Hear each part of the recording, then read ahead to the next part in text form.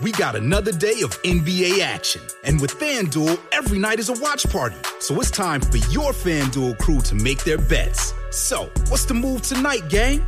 You know that new customers who bet $5 get $200 back in bonus bets if you win. Woo-hoo, we're heating up, fam.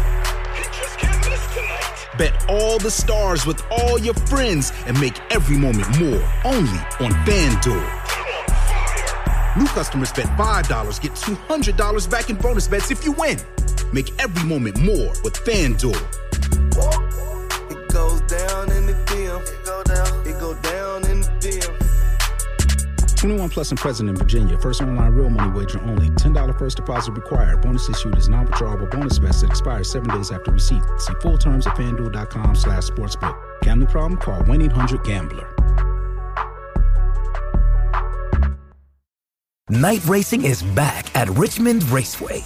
This spring, top NASCAR drivers like Ryan Blaney, Chase Elliott, Bubba Wallace, Ross Chastain, and Virginia's own Denny Hamlin will battle under the bright lights. And this historic track also offers a rocking infield experience with unparalleled access to your favorite drivers and one of the best tailgate scenes around. For a weekend of friends, family, and amazing short track action, head to Richmond Raceway, March 29th through 31st. Get tickets now at richmondraceway.com. Hello, it is Ryan, and I was on a flight the other day playing one of my favorite social spin slot games on ChumbaCasino.com. I looked over at the person sitting next to me, and you know what they were doing? They were also playing Chumba Casino. Coincidence? I think not. Everybody's loving having fun with it. Chumba Casino is home to hundreds of casino-style games that you can play for free anytime, anywhere, even at 30,000 feet. So sign up now at ChumbaCasino.com to claim your free welcome bonus. That's ChumbaCasino.com and live the Chumba life. No purchase necessary. VGW. Void where prohibited by law. See terms and conditions. 18+. The Dugout Premier League Preview. Football Social Daily. It might be only match day 6 of the Premier League season, but my word are there some mouth-watering matches this weekend. The big one is at the Bridge, Chelsea welcoming champions Manchester City in a huge tussle at the top. It's still early in the campaign, but will this be an indication as to just how much the Blues mean business this term? Or will City remind everyone exactly why they've been the team to beat in recent seasons? Tuchel seems to have the edge on Pep. Will that continue this weekend? We'll look ahead to that game as well as the first North London derby of the season. Things haven't exactly gone to plan for Spurs or Arsenal this campaign. Will we see an explosive encounter at the Emirates, or will the game be more mediocre than previous occasions? That affair in the capital is just one of 9 games we'll preview on today's podcast, with Manchester United against Villa, Leeds versus the Hammers, and Brentford against Liverpool, all to look forward to as well.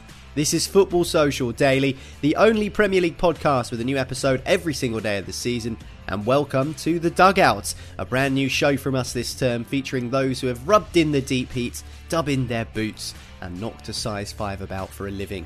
I'm Niall McCorn, and alongside me in the dugout today, former Birmingham City and Derby County defender Michael Johnson. How are you, Michael? I'm good. Thanks for having me today. How are you both? Franny, how are you? Very good, Michael. Yeah, it's very much a defensive lineup we've got on the show today, isn't it? So, yeah. Well, that other voice you can hear, a man who made nearly 250 Premier League appearances for Southampton, Francis Benali. How are you, Franny? You okay as well? Yeah, really good, Niall. Thanks, and looking forward to joining both you and Michael today for the show. Yeah, great to have you on. Minus the moustache these days, Franny. I think you were sporting the facial hair back in the 80s, weren't you? Well, it was somewhat acceptable maybe back in the 80s. Yeah, something that I think as soon as I got rid of, my wife was very happy with because. It's not been back since, put it that way. So, yeah, I think that's long gone now. I think those days are gone, yeah. I think you're right. I need to get this out in the open before we begin. I'm a Pompey fan, Franny. Oh, so, well, it's been nice chatting with you guys. So, say, any opportunity to discredit anything positive about your old team, I will take that opportunity gleefully. I'll be ready for it. I'm sure we can put our allegiances aside for the next 45 minutes or so to discuss the weekend's upcoming Premier League action. Thanks for joining us here on The Dugout from Football Social Daily. Don't forget to hit subscribe, and that way you won't miss another episode of the podcast again. As I say, this is the only show which releases a daily episode every day of the Premier League season. Just a small matter of Chelsea against Manchester City at Stamford Bridge to kick us off shortly. But before we do get to that, I wanted to ask you about Derby County, Michael, one of your former clubs. It's disappointing to see them slide into administration. I just wanted to get some of your thoughts on the circumstances surrounding Pride Park at the moment. Yeah, it's a worrying time for everybody connected with the club. You're looking at potential job losses, redundancies. It is really, really worrying. It's a big club, a club that shouldn't be in the position that it is. And obviously with Wayne Rooney at the helm, a young English manager trying to forage his way in English football.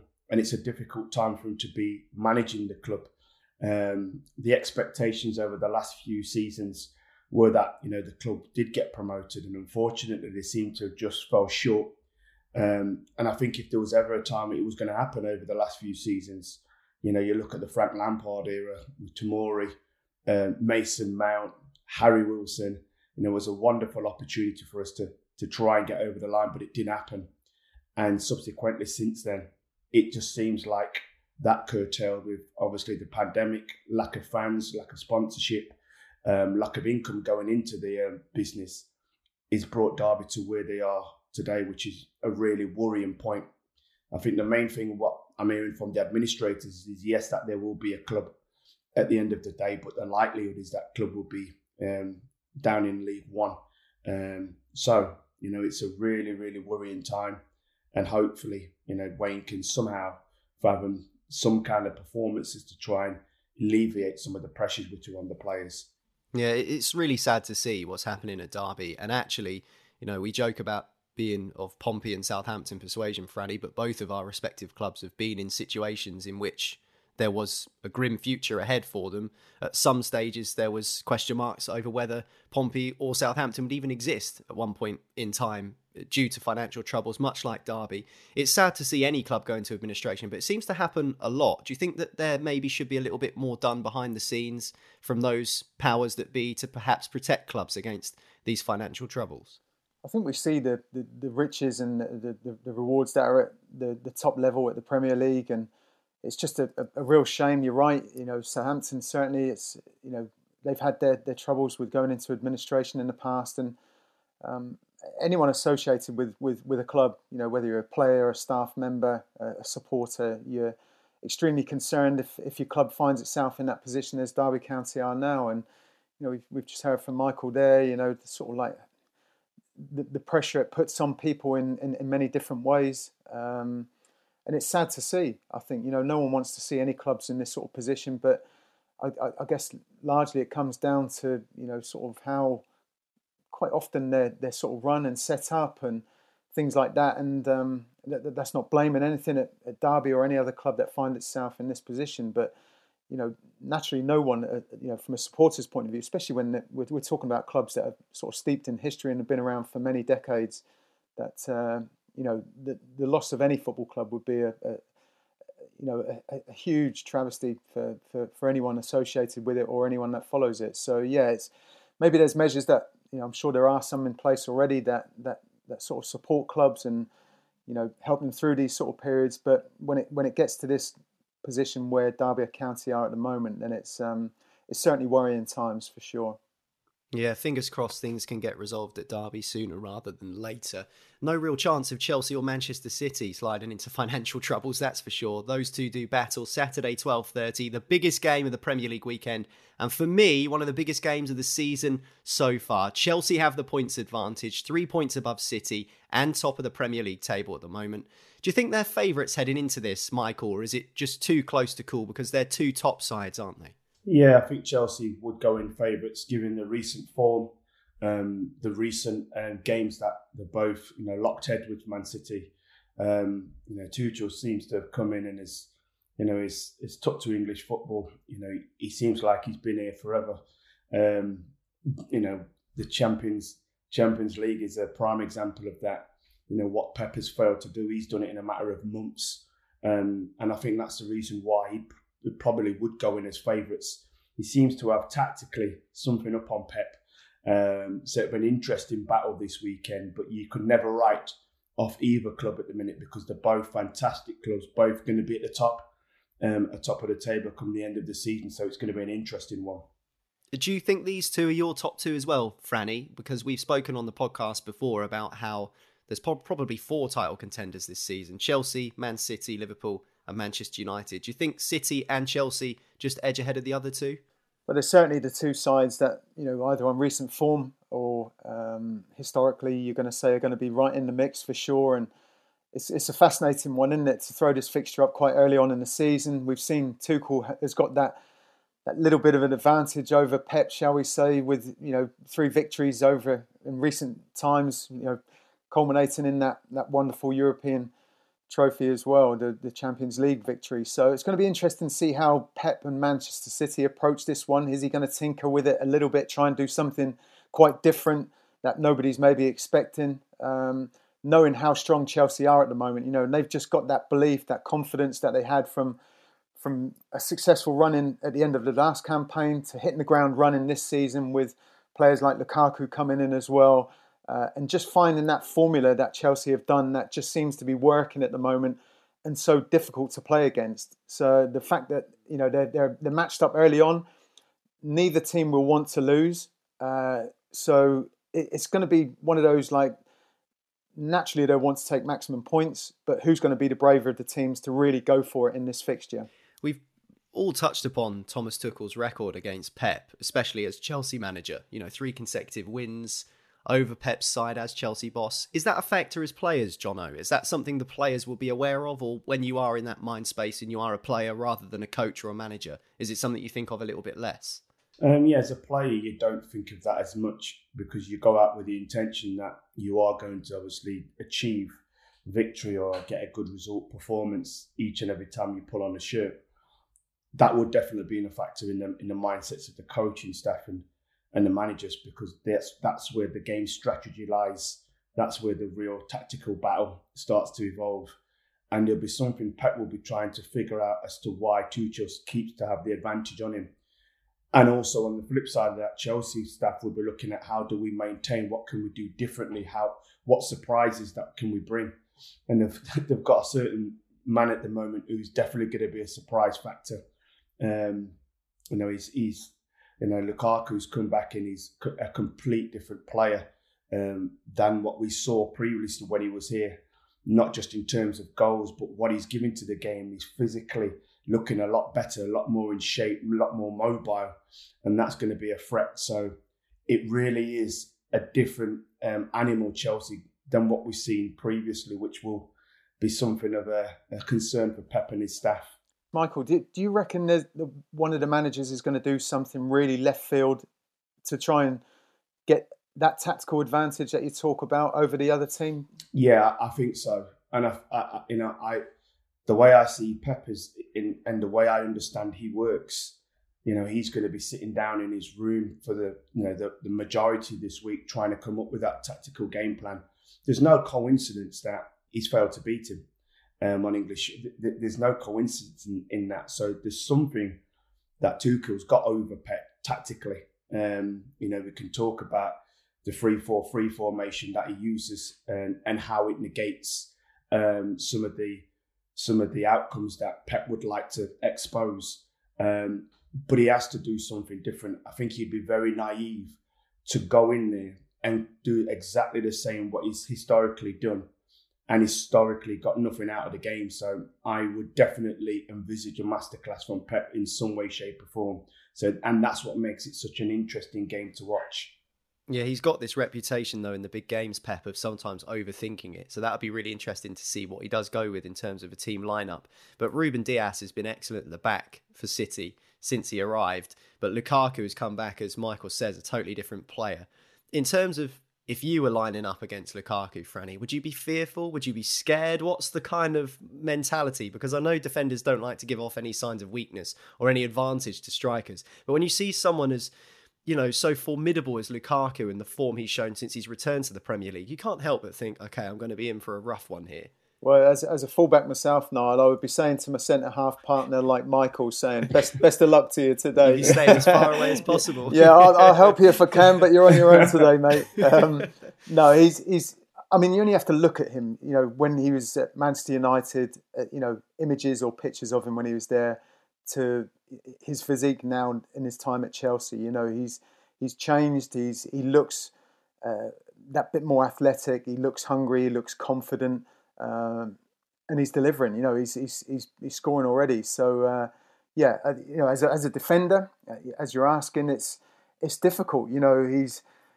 He's physically strong. He gets into good positions.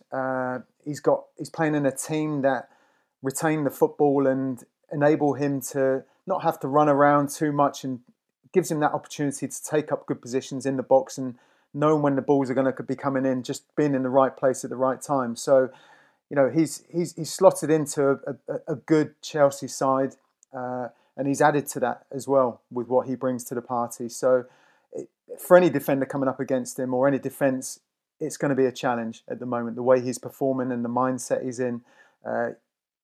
Resorting back to my mindset, I think as a player, it would have just been like trying to match it fire for fire, just try and dominate them as a defender and as a team, and try and just concentrate. I think is a big thing as well as a defender.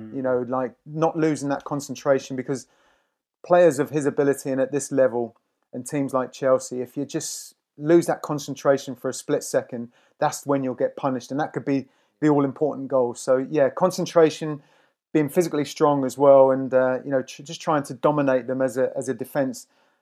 Diaz or whoever's going to be playing in there at the weekend will be an objective, I'm sure.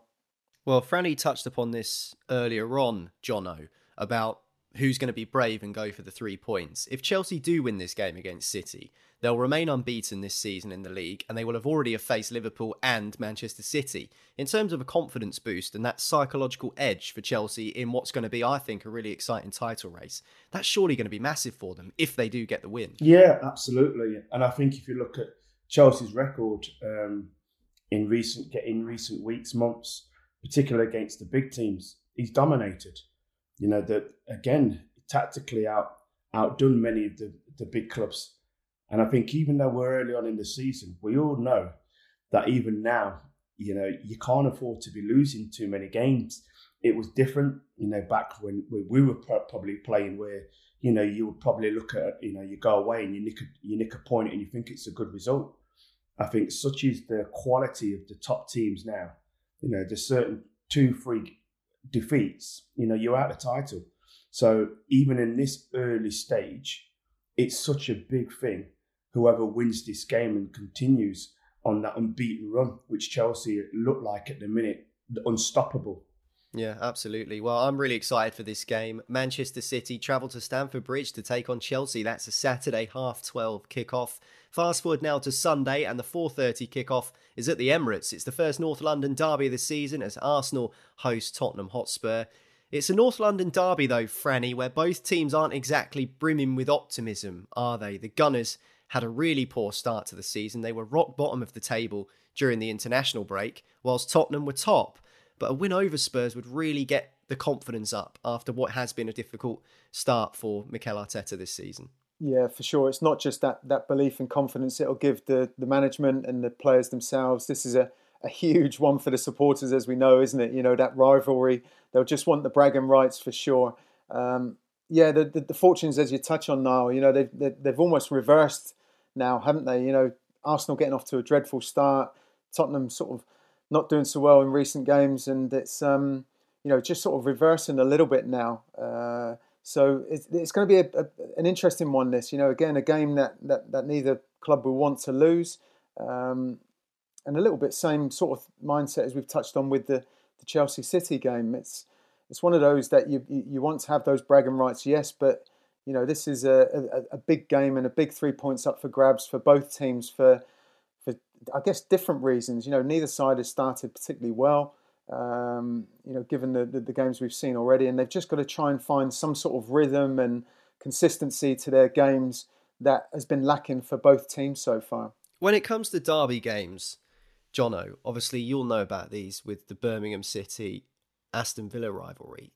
You don't need to get up for these as a player, do you? If you're not up for these as a player, then what's the point? Surely these sets of players will be absolutely chomping at the bit to pick up 3 points for their respective fan bases, and as Franny says, for the fact that they've not had the greatest start to the season. Yeah, you're right. I think everybody's aware of the emotional pull on a derby. It is bragging rights, whether you're on the school playground, whether you're going into work, or even some households, even some married couples. That's how close it is, and everybody wants to have one up, and so that emotion then filters onto the players. So all players will be aware. And I know the old adage which says form is out the window, but it actually really does. When a derby comes round, we've seen certain upsets that you probably wouldn't have predicted happen. And I remember watching Everton-Liverpool last season, and for the first time Everton beat them, and it can happen. And so we go into this game and it's all on there, and the table and where both teams are in this particular moment in the season in terms of form makes it such even more of a juicier game. So it's fantastic that we can sit here and discuss a couple of and well, not even a couple, the league. It's such an exciting league at the moment. I was going to ask of any derby memories that you've got from those games, Michael. Anything that sticks out in particular? Yeah, I have many, and I am going to say this, that we never lost to Forest. I knew that was coming. We never lost to the Forest team in the 5 years I was at Derby between 2003 and 8. I always remember the one with the Kenco Cup with Paul Pesciscalido. The ball was being rolled back to the goalkeeper, and Paul Pesciscalido went to press the goalkeeper. And as he went to swing his foot, it was a really blustery day. So, the old soup cups, what everybody used to, or hot chocolate plastic cups. Yeah. One of those had blown onto the pitch and literally landed upside down. So as the ball was rolling back to the goalkeeper, the ball was only hit the Kenco Cup and then bounced up. So as the goalkeeper's gone to swing to clear the ball, he's just followed through but not connected with the ball. And there's Paul Pesciscalido who's gone to pressurise the goalkeeper, cannot believe his eyes that he's in. And there's no goalkeeper because the goalkeeper's foot's somewhere over there. and he had the empty net to tap it into, and we won that game 4-2. But it's great memories. I know, Franny, you probably played in many a local derby. We don't need to go into that, Jono, I don't think, to be honest. Yeah. Hey, Franny, I'm just teeing you up for that. Go on then, Franny, go on. I'll give you your moment of magic. Actually, now. do you know what? There's a connection all round here with what you've just been saying, Jono, as well. But I actually never played a competitive derby against Pompey in a Saints shirt. Played in reserve games against them. Played in Allenite's testimonial, which was pretty feisty, given it was a testimonial. But my only time that I played in, maybe I was left out of one or two cup games. Maybe rightly so, given my disciplinary record. But the only competitive game I actually played against Pompey was whilst I was on loan at Forest, and I had 3 months on loan up there, and we played away to Pompey. So I just as well have been running around in a Saints shirt, to be honest, with the stick I was getting. But we won on the day. But Franny, I made the most of it. Franny, but even the reserve games still come with a little bit of an edge. Oh, for sure. Yeah, for sure. You may not have had the supporters in the stadium, as it was then, did you? But whether it was a youth team game or a reserve game, you know what it was like. You wanted to win those games for sure, and there was a lot of the sparks were flying even in those kind of matches. It didn't need to be a first team game, did it? I can tell you now, I gave you a much nicer introduction on the podcast today than I would have done if you had turned up and I was in the crowd for Forest that day, that's for sure. Let's talk about Arsenal against Spurs in terms of the competitiveness of the two sides. We can talk about like reserve games, and even in the most intense derbies, they're so hotly contested.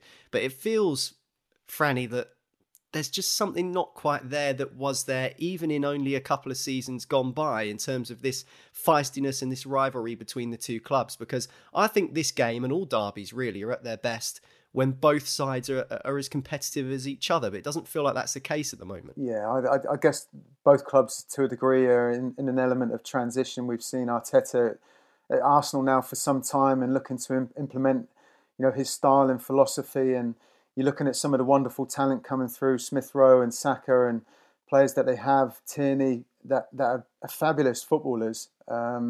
but just trying again, coming back to that consistency and having, getting the best out of the players. I think, there's a lot of talent there. Lacazette, hasn't figured an awful lot, but obviously figured during the Carabao Cup game during the week. And it's just, getting that consistency, getting the levels that are expected of a club like an Arsenal or a Tottenham. And with, Nuno going in at Tottenham, it's very much early days for him. But, there's the whole drama around Harry Kane that we've all been seeing and witnessing. And we know how key he is to their success as well. So, there's dramas for both clubs at the moment, and certainly not coming into this game brimming with the confidence that they would want to be really approaching this sort of match. So, it could be a big factor in the coming weeks, the outcome of this match at the weekend as well.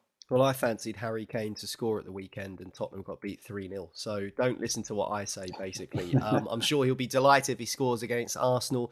North London derby at the Emirates. The Gunners take on Spurs Sunday at 4:30. Final game we're going to discuss before we take a quick break is at Old Trafford, where Manchester United and Aston Villa do battle. That's also a 12:30 kickoff Saturday lunchtime. That kickoff's been moved due to the fact that the Cortinas are playing a gig at the Old Trafford cricket ground. So it won't be on TV, but it is an early lunchtime kickoff. And it was the late show for Manchester United last time around, Jono. Beating West Ham. Jesse Lingard with that brilliant goal into the top corner before David De Gea saves Mark Noble's penalty in the 95th minute. But then they lost to West Ham in the Carabao Cup midweek. They made 11 changes for that game. Ronaldo, Varane, Maguire, etc. They were all missing, but surely they're going to come back into the team for this game against Villa, aren't they? You'd like to think so. You've just gone through a host of names that majority of Premier League clubs would want. They do seem to have something that little bit extra this year, and I think everybody would be buoyed by the fact that Ronaldo's in the building. Even at 36, he's still doing things that probably 20, 24, 5, 6 year olds are doing at the moment, such as his professionalism. And with a man like that in your team, I still think it's a possibility that they could win something. That something may be the Premier League this year. They've started off really well. And I know that they lost in midweek.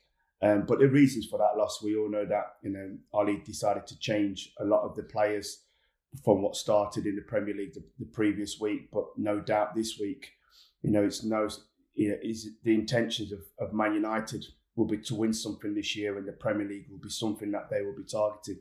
Yeah, absolutely. And funnily, you mentioned Ronaldo. He was spotted coming out of a post office and a sandwich shop as well. And I can't imagine he would be putting a Subway into his body, that's for sure. The machine that he is, Cristiano Ronaldo, surely he's going to be back in the starting 11. You'd think so against Aston Villa.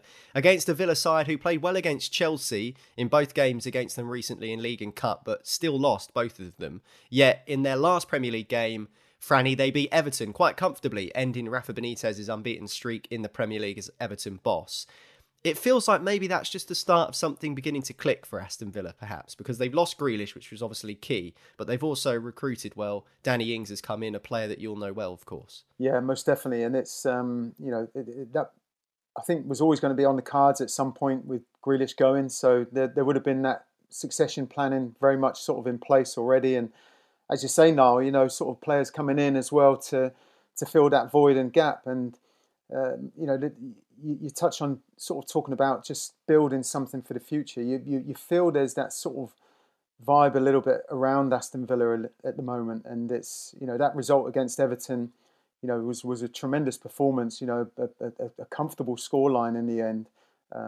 Some good play, good goals as well.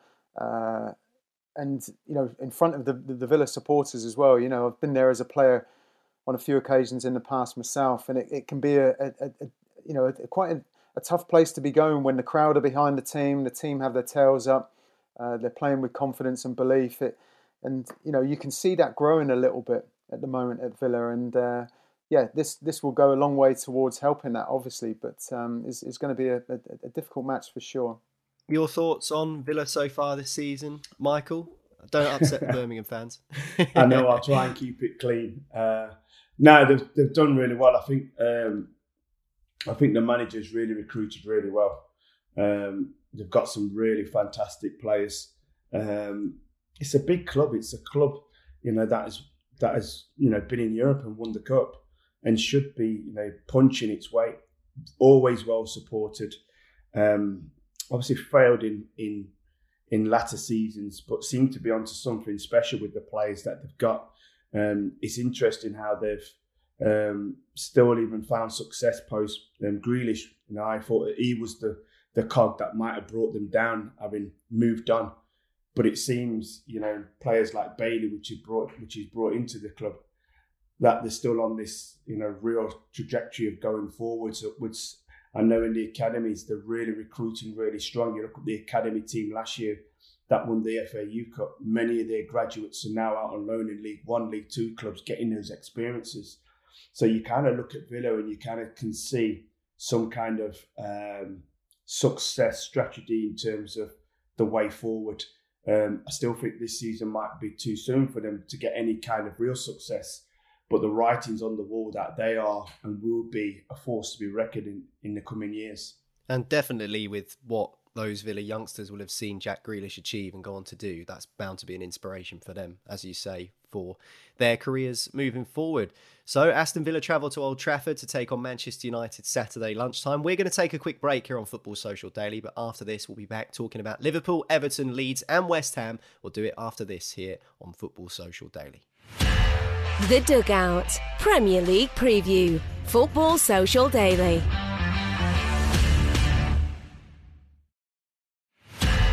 The Dugout Premier League Preview. Football Social Daily. Welcome back to Football Social Daily. This is The Dugout. I'm joined by Francis Benali and Michael Johnson, two former top flight players, and we're going to talk about a team who are in the top flight, or at least in the Premier League for the first time in 70 odd years. Brentford, the West London side, they welcome Liverpool to the Brentford Community Stadium. 5:30pm kickoff on Saturday evening. Now, all the focus here will be on Liverpool. Franny, they've looked really strong so far. This shouldn't really be a banana skin for them. From what we've seen in the games that Liverpool have had, they should quite comfortably see off Brentford. But it isn't always as easy as that. Exactly. That is the magic of football, isn't it? It's never always quite as it should be or as it seems. And you're right. I think Liverpool will see themselves through this one. They're looking good again this season. But it's one of those things. I mean, we've seen it before. Brentford are just playing with this fearlessness at the moment, that belief, that confidence, that maybe that opening victory against Arsenal on the first game of the season gave them. The whole new journey that the supporters and being at the new stadium are enjoying as well. And under the manager as well, there's a lot of positivity around Brentford at the moment. So they'll probably be approaching this thinking, let's just give it our best shot. They have a threat going forward. They can score goals. They've done that already this season. That gives any team a chance. But I think where you get tested that much more when you come up against a team like Liverpool is defensively. And can you keep the top players and the top teams out over the course of 90 minutes plus any added time? So that's going to be the challenge for them, trying to be a threat going forward, but at the same time being defensively strong enough to keep Liverpool at bay. The word that Franny used there, Jono, was fearless. Should they have any fear? Because for me, I think as a team who aren't really expected to be a top flight side, they should just be trying to enjoy this season. And I think that there's an element of that with the players, that sometimes if you enjoy what you're doing and enjoy the games you're playing, it can actually translate to better results on the pitch. Yeah, absolutely. I think you're so right. I remember the Derby scenario in 07-08, and we didn't enjoy it. And the very fact that we didn't enjoy it, it made us not perform as we should have performed as a team. Such was the pressure on us to actually stay up. I think with the Brentford team, and I went to Brentford last year to have a look at what they do and how they do, and it was such a wonderful environment, such a real open environment, such a club that is connected to their community. You see the manager in the very first game embracing the fans. And so they should be really playing with an absolute freedom and enjoying that team, that community cohesive spirit that's been formed at this club for not just this season, but for many, many seasons. This is not a surprise to me, having seen how they do and what they do. And I really hope a club like that can stay in the Premier League, because I think it's an absolute fantastic story.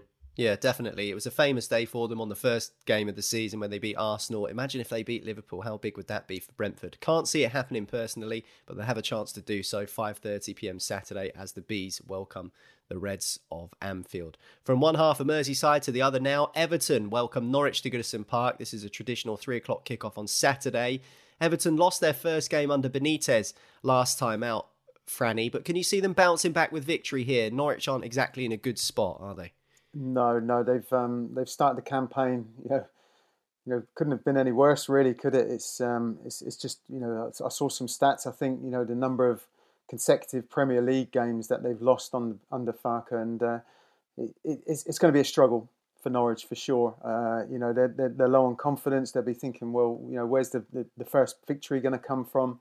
And I can't honestly see it coming against Everton this weekend. They've got threats in their team as well, albeit that disappointing result against Villa last weekend. But they'll want to bounce back, and to a degree they'll need to in front of their home supporters as well, because they'll let them know if the team are firing and performing well or not. And I think that will drive the team on to almost like take the game to Norwich and look for those 3 points. So for Everton, I think they'll have more than enough to get through this to win the match. For Norwich, it's going to be an extended struggle to the start of their season. You mentioned those Daniel Farke statistics, and it almost quite neatly follows on from what you were saying just a few seconds ago, Jono, about that time at Derby. When you're in that spot, it's a spot you don't want to get into. It's a rut that you really sometimes can't drag yourself out of. It's a horrible record that Daniel Farke's got. Norwich currently rock bottom of the league, the only team without a point. I mean, how long is it? We're just 6 games into the season. How long is it before the despair almost starts to set in? Because it's not a nice space to be in, is it? No. And what you start to do is get into a mentality of here we go again.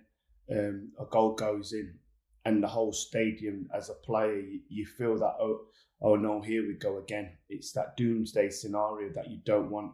I think tactically, the way that Daniel has set his team up, when you go to the Premier League as a team that's coming up, you may have to tweak some things, because you're not going to be, the one that everybody fancies to go and win. You're going to be the underdog. And so sometimes when you're that wide and expansive and open in the Premier League, it's an unforgiving league. One chance and you're done. And we've seen that in the week against Liverpool. So it's going to be interesting. Does he stick with his tactics again? Does he still want to continue to play this wide and open and expansive brand of football? There's so many connotations as to will he or won't he. So, yeah.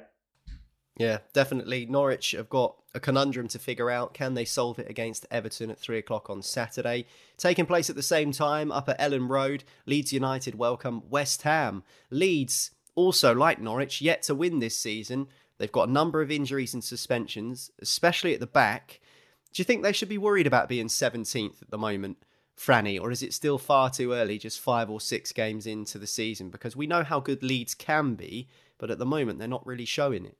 No, that's right. And it's, they would have been frustrated with their start to the campaign, and Bielsa will be looking to sort of halt that and get back on track, as soon as possible. And it's one of those things that happens to teams. You go through that roller coaster of form, and whether that's as a player sometimes as well individually, but sometimes it hits you as a team. You go through those periods where you're performing well, other times where you're just struggling, thinking, where's the next points coming from? It's going to be a test, but I've got, seeing what they've done at Leeds to this point, I believe they've got more than enough to turn things around, and they'll be back on track again very soon. Like you say, maybe get some injuries back and things like that will help them, but they've got a threat in their team, and the way that they play and the way that they set up, that will be a problem for teams this season. So I don't see there being any long-term problems for Leeds United. No, I can't either. And they've got a top manager as well, haven't they? Someone who is well respected throughout the game. So what about West Ham, Jono? Because they've enjoyed a good start, but they haven't won in their last 3, excluding the League Cup win over United midweek. Does it tell us a lot about the Hammers and how they've improved in the last 18 months? That we're expecting them probably to be winning this game against Leeds, whereas probably 2 years ago, most people would have said it would have been a lot closer. Yeah, absolutely. I mean, I think they've been an absolute breath of fresh air to go and watch West Ham and the way that they've played, the brand of football that they've played. I mean, we're only 5 games in, and they are in that top half of the table. I always had concerns about them moving away from the main ground, Upton Park. It was a real hostile place, intimidating. The stands were really close to the pitch. And so you felt that as a player. But I think, the last couple of seasons, you can start to see something coming together, especially the form of Antonio. I think he's storing itself to be somebody who played as a defender, as a fullback. I think that's where he first started, to then transition into a wide player and now a centre forward. I think they're a centre forward short. If anything happens to Antonio, you kind of go, well, who's coming in? But you cannot say that David Moyes and the coaching staff have not got a real vibrant team playing. Everybody at the moment is enjoying watching West Ham. Yeah, and he's going to be back, I think, this weekend from suspension. So is it really much of a coincidence, Jono, that they haven't won in 3 in the Premier League and he's been suspended? It kind of all adds up, doesn't it? Yeah, I think he's the focal point of a lot of the attacks, whether it's the spacing behind, whether it's the ball being played into him, whether it's eccentric goals that we've seen him score. I mean, they've got really good players. Rice is another one who's excelled in the world in the Euros and looked like an absolute million dollar player in the Euros. Such was his performances. So I don't think there's any problem. It's still early days at the moment for West Ham. They are in the top half of the Premier League, and I can see them definitely looking to claim a European spot this year. Definitely, and also with those Europa League group stages also on the agenda, could be a really exciting season for West Ham United. If they can strike while the iron's hot and use this momentum, could be a memorable campaign for Hammers fans. They take on Leeds at Ellen Road, 3 o'clock Saturday. Time for another break here on Football Social Daily. Still 3 more Premier League games to talk about, including one of Francis Benali's former clubs, and I don't mean Eastleigh, unfortunately. We'll do it next after this. The Dugout Premier League Preview. Football Social Daily.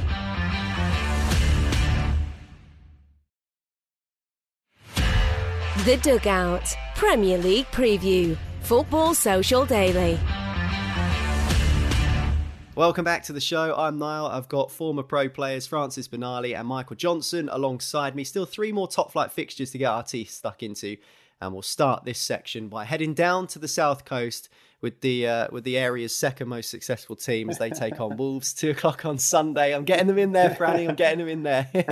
Of course, Southampton are who we're talking about. 2 0-0s in a row, though, Franny, for your team. Any reason behind the lack of goals this season? Is it just as simple as the fact that Danny Ings has left the club and joined Aston Villa, or is it a little bit deeper than that, do you think? Can I just say, I thought your intro there, you were talking about Bournemouth for a second, but no, I mean, listen, losing a player like Danny is going to be a loss. It's not just his goals he brings on the pitch. It's that personality, it's that character off the pitch as well. So he's a loss. Losing anybody like that, Yannick Vestergaard, Ryan Bertrand have left in the summer as well. So, I think what we're seeing at Southampton is a squad and a team now that Ralph Hasenhüttl is almost like, assembling what he wants to see. There's been young players recruited in recent times as well, and maybe there's not going to be an immediate impact from some of those players. We saw the Brazilian Lyanco play in midweek in the Carabao Cup, and he had a difficult game in that match. So there's going to be certain players that take some time to settle and step up to the level where the club obviously see them going forward.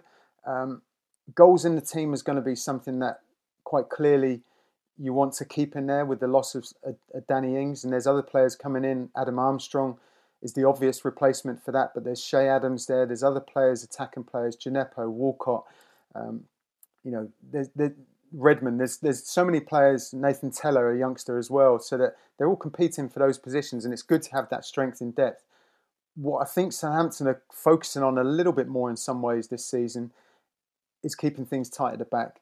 You know, they conceded the second most goals to West Brom in last season's Premier League campaign. 64, 65, something like that, I think it was. Might have even been 68.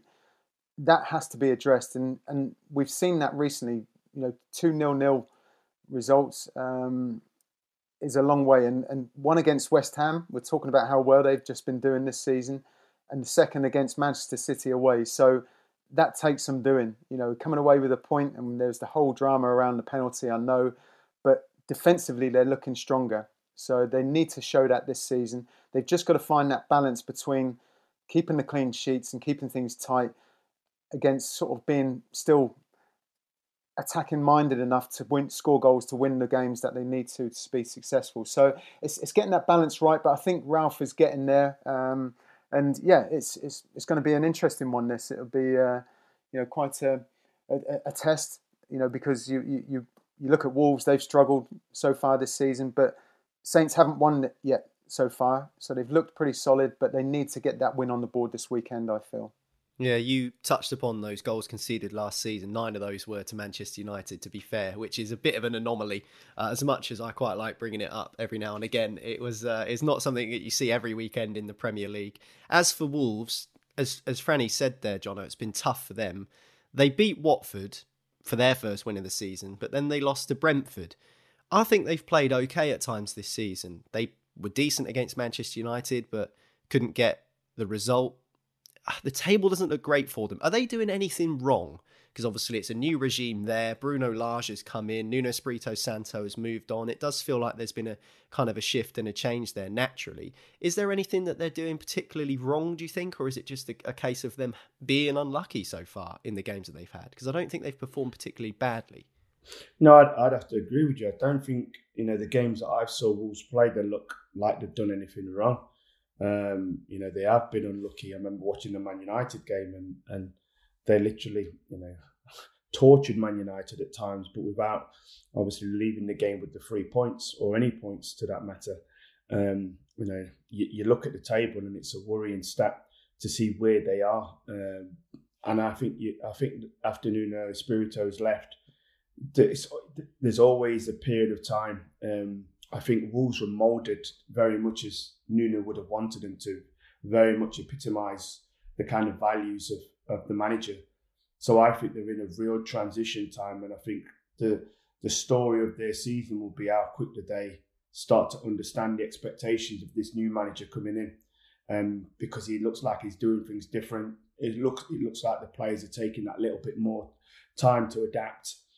But before you know it, as we spoke about previously, you go 3 or 4 games without a win and you get cut off, and they cannot afford to be cut off. So hopefully, they'll come back to some kind of form more sooner than later.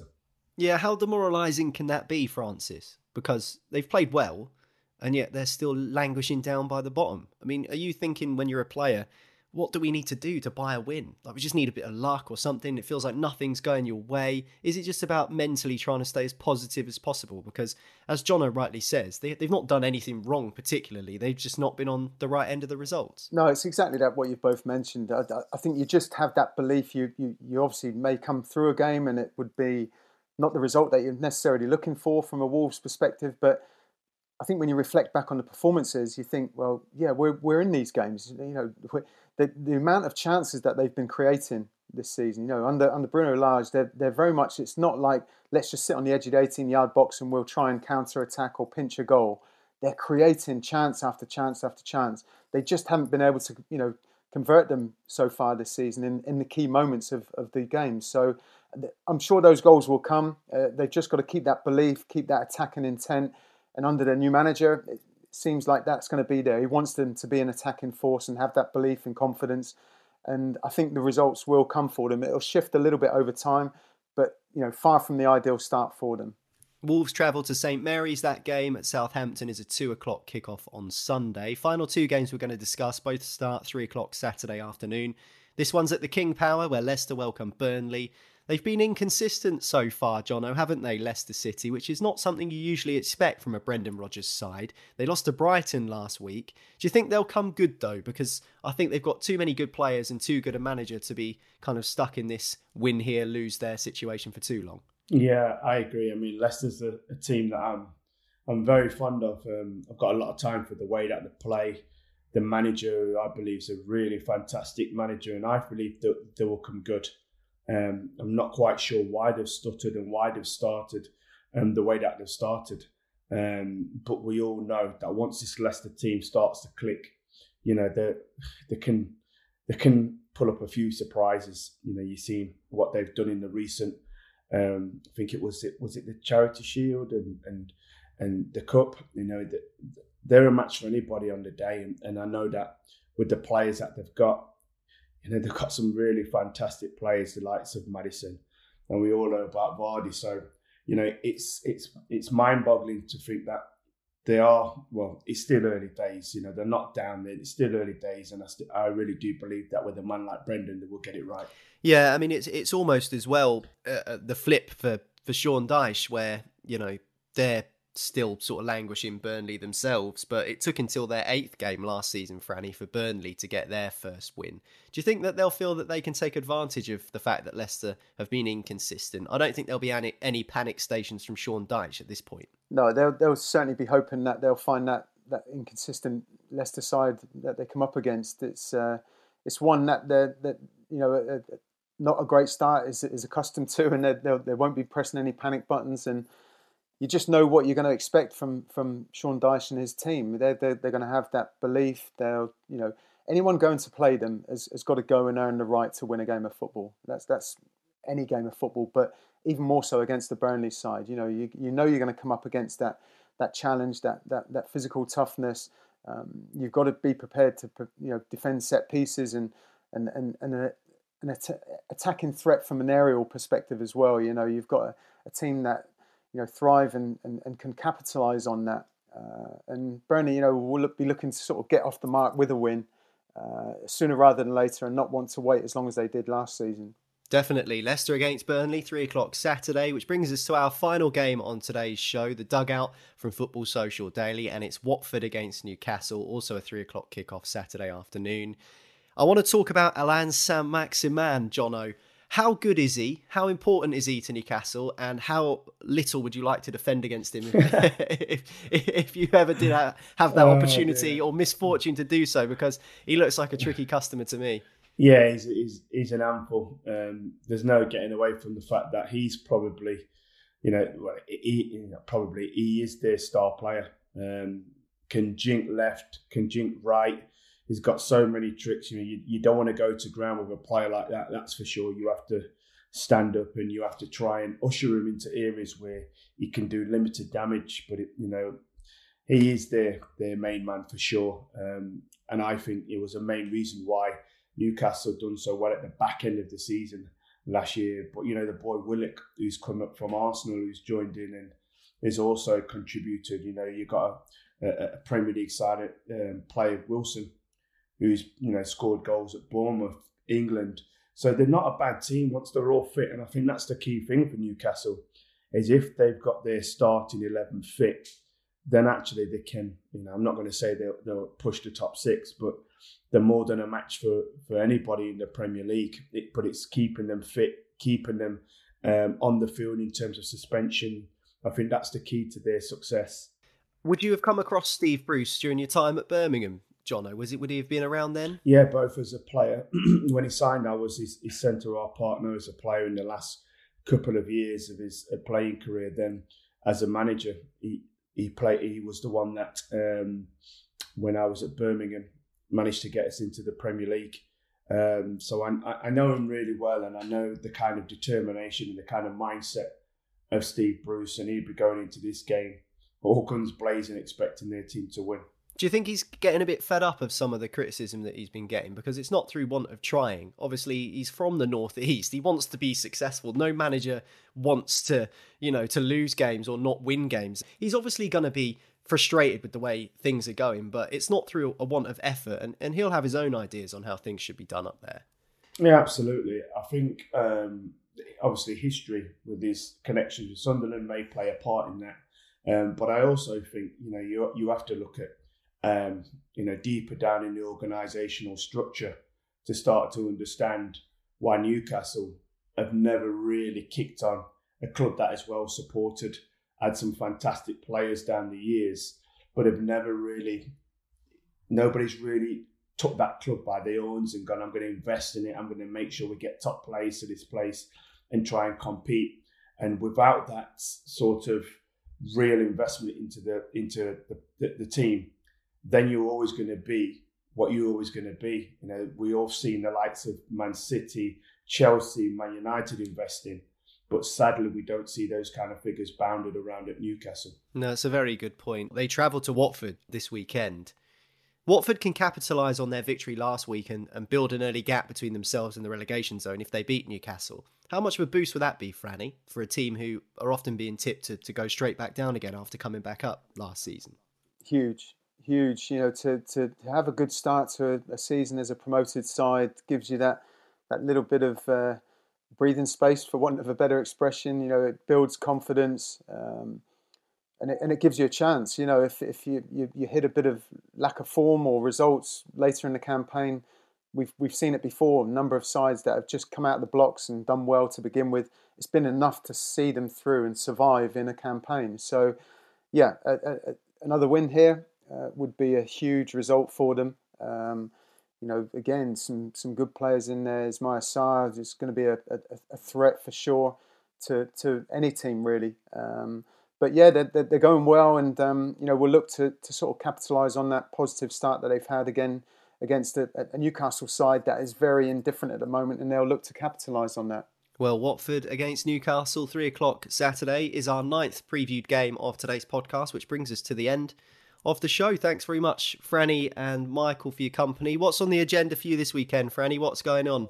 I'm doing some co-coms. I'm doing the Chelsea City game on radio this weekend, and then covering my team against Wolves on Sky Sports News. So yeah, hopefully I'll be smiling at the end of the day.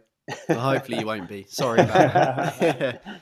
And Jono, I know you're coaching in the England ranks. How's that going? Yeah, going really well. We're just planning. Obviously, the international break's coming up fast and furious in the next days, 9 weeks.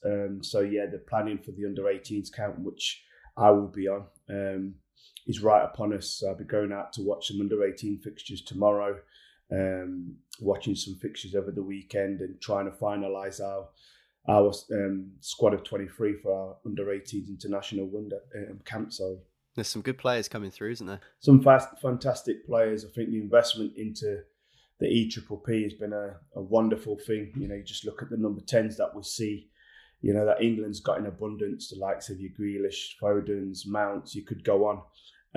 Bellingham, such is the wealth of talent that we have coming through. And I think that's largely down to the investment, but also I think the home of St George's Park is something to do that, where all the teams can come there and stay together.